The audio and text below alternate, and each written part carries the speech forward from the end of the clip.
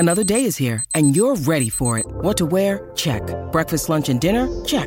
Planning for what's next and how to save for it? That's where Bank of America can help. For your financial to-dos, Bank of America has experts ready to help get you closer to your goals. Get started at one of our local financial centers or 24/7 in our mobile banking app. Find a location near you at bankofamerica.com/talktous. What would you like the power to do? Mobile banking requires downloading the app and is only available for select devices. Message and data rates may apply. Bank of America N.A., member FDIC. Sport is our religion. And here is Smithy's sermon. Well, it's been 48 hours since that horror show at Twickenham. It can't be described as anything else, and apart from a stiff reality check, there's nothing else to be gained. It was the game that should never have happened, save more money in the rugby union's coffers to be distributed at the top end.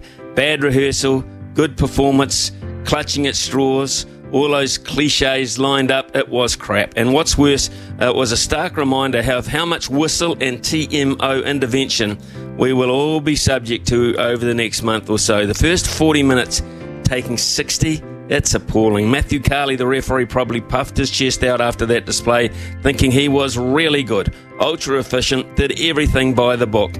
I'll be watching and listening to as much of this World Cup as practically possible, but I'm seriously considering watching it recorded so I can just fast forward to the action and skip the reviews and resets as often as possible. There isn't enough time in a day for many to do it any other way.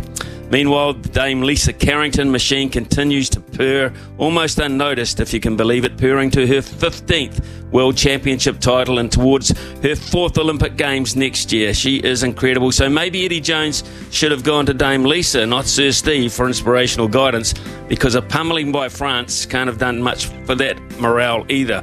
A nice little booster for the host too, confirming they can live without a couple of dependents.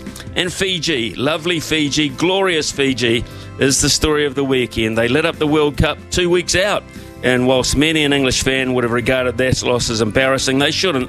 It's been coming, and so too are Chile, Samoa, Japan and Argentina.